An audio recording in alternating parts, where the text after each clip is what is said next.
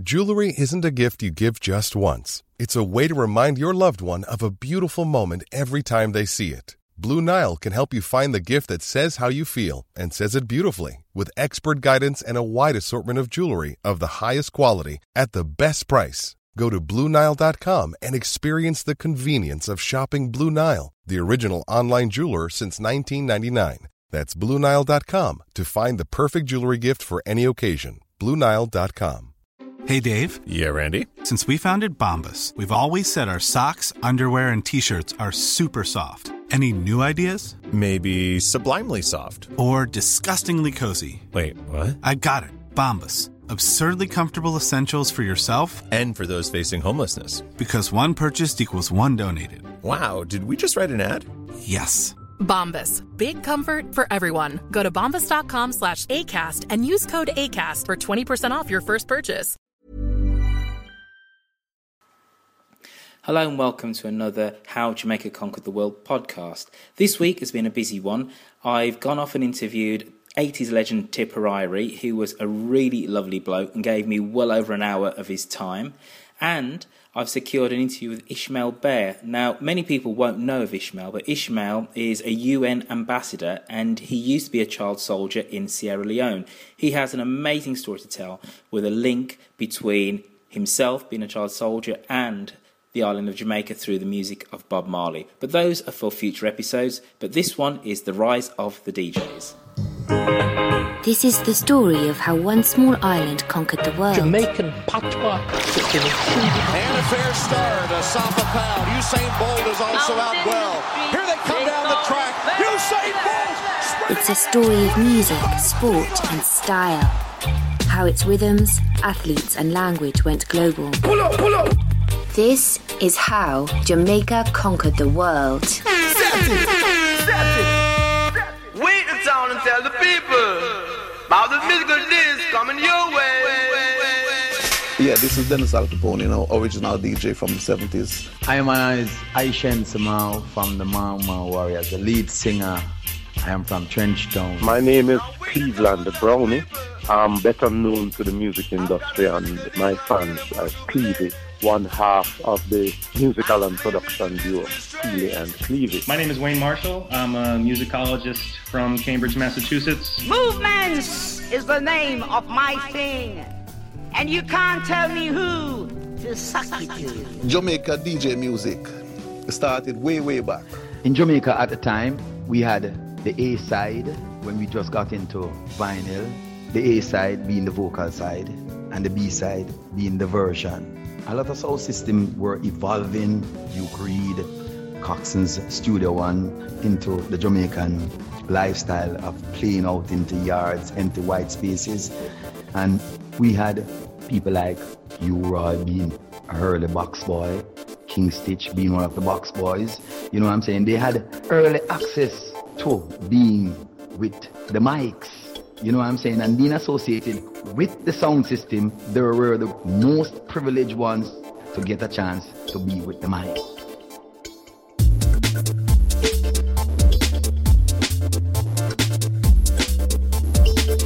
You're some gentle people. Lest you forget, you're still tuned to the most many coast from pillar to post. He's Michael Sir Coxsone, scare around beat.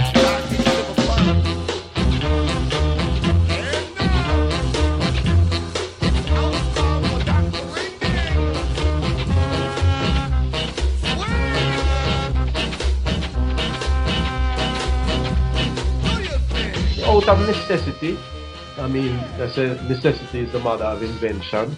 The early sound systems had one turntable, and in between the transition from one record to another, you had to fill the gap. No vibe could be left there, or you kill the vibe of the crowd. So people started filling in. That's the beginning of the whole toasting thing. Putting in talk in between. With the flick of my wrist, I bring you a brand new disc. Things like that. And that eventually evolved into rap or DJing or whatever, toasting. The reason they're called DJs is that, initially this is coming out of, radio parlance. We didn't really have another concept for what, somebody what to call somebody who's up there playing records and kind of talking about the records, sometimes talking over the records. And one of the models there were, African-American disc jockeys broadcasting out of the South, playing the same R&B music that was very popular in Jamaica, but also, putting their own sort of jive sprinkled spin on things, doing lots of rhyming, lots of sort of rhythmic speech, plenty of slang and that kind of thing. And you can really hear their legacy, especially in a lot of the early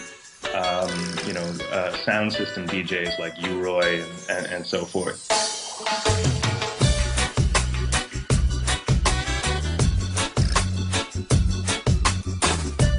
Put it one more time from the top again.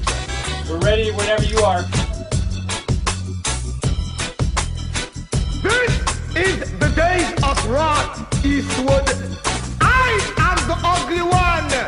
If you want me, meet me at the big gun down. At this stop is Hot Pop.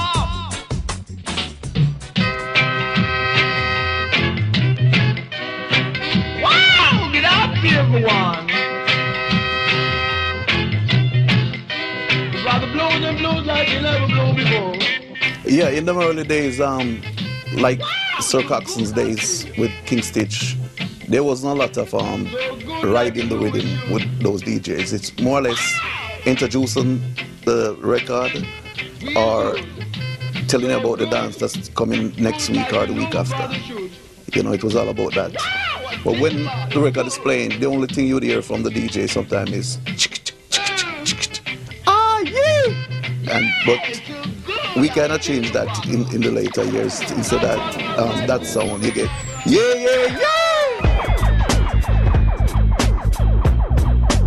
Now you know one we full surrounded by these brothers of talent, like the man called Val Benson on the saxophone, along with the man, the great producer K. Hudson around. Studio kind of real cloudy, like I say. I bring back this musical disc called Dynamic Fashion Way, third version of the old fashion way. Get in the groove and don't be rude. So brother, you be real cool when I spin musical disc of today. It could be only by special request that I do so.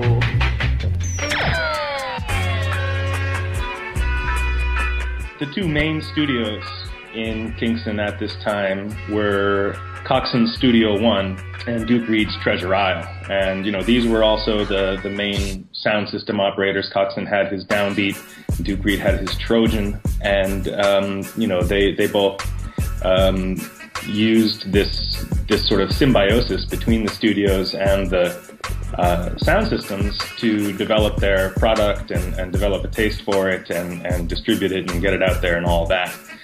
They both had really amazing, basically house bands working at their studios. Many of them were players, who'd been on the scene for a long time, who'd played in the Scatolites and so forth. Guys like Jackie Matu, Roland Alfonso, Tommy McCook. These guys who had really amazing chops and would work basically as day laborers, for hours and hours at a time, churning out new rhythms and working with singers and helping to arrange things around their songs and that sort of thing. In the 70s, I was called to work at Studio One. And Sir Coxson's dad used to come and pick me up 6 o'clock in the morning. I didn't know that I would ever be getting up at that time to do studio work. And I used to go down there at 6 in the mornings and overdub on some old tracks and also make new tracks. At that time, King Stitch and Count Machuki used to come to the studio. I mean, they were with Studio One long before I came there. But I had the opportunity of meeting Count Machuki and King Stitch. It's an amazing feeling to me having met these people I've been hearing on records for years. never seen them, wasn't able to put face to the sound. So what would happen is that you would, record these songs in the studio, and then you could press them onto, what people started to refer to as a dub plate. You could make a double, you could make a copy of it onto an acetate pressing, which is, basically a kind of hard wax. It's a little softer than vinyl, and you could therefore press it up that day, take it to the sound system that night, and give it a rinse and see what happens. And so at these sound system events, you'd have the selector, the person who's actually queuing up the records and so forth, and then increasingly you have a separation between that labor and, on the other hand, the DJ, the person who's introducing things and increasingly offering his own lyrics and tunes and so forth over the popular rhythms of the day. I am Franco Nero, the big gun. I sell death to the highest bidder. If you want me, meet me face to face. That's your first lesson.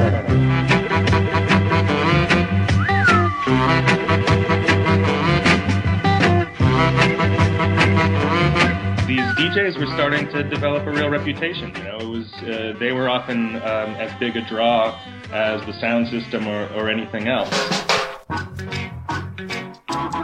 where you're taking essentially the sound system experience of somebody talking over an instrumental from a record that you already know and actually putting that on a record. I try to impart to people what a kind of conceptual leap that is. First of all, it's already a conceptual leap to do the sound system thing, where instead of having a band at an event or instead of just having a jukebox, you have a live person who's taking these recordings and sort of activating them, sort of making them real, part of this live sociability that's happening. But then to take that experience, including the talking over the records and introducing them and whatever other kinds of routines that these guys were using, and putting that itself on a record that might get played at one of these events or on the radio, was quite a leap, and yet it was a leap that the Jamaican audience went for wholeheartedly. So when they finally released a few of these sides featuring you, Roy, they went straight to the top of the charts. And in a way, that move of the DJ to the sort of foreground has really just continued in Jamaican music, and ultimately you can see dancehall as a real outcome of that, where it's all about this vocalizing DJ on top of the pre-recorded track. Reggae! After the era of Daddy U-Roy coming up, to bring us to Michigan and Smiley, King Yellowman, you know what I'm saying? This era lasted very long and it's still happening right now when we have the Buju Bantams and the Capletons. Yes, this is the era that started it from the early times of toasting on the mics from them time until now. Oh, na, na, na, na, na, na, na, na, na, na. Oh, na, na, na, na. Sim Simma, who got the keys to my bimmer? Who am I? The girls them sugar. How can I make love to a fella in a rush? Pass me the keys to my truck.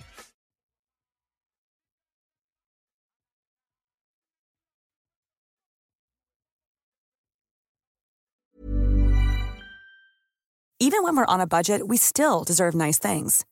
Quince is a place to scoop up stunning high-end goods for 50 to 80% less than similar brands.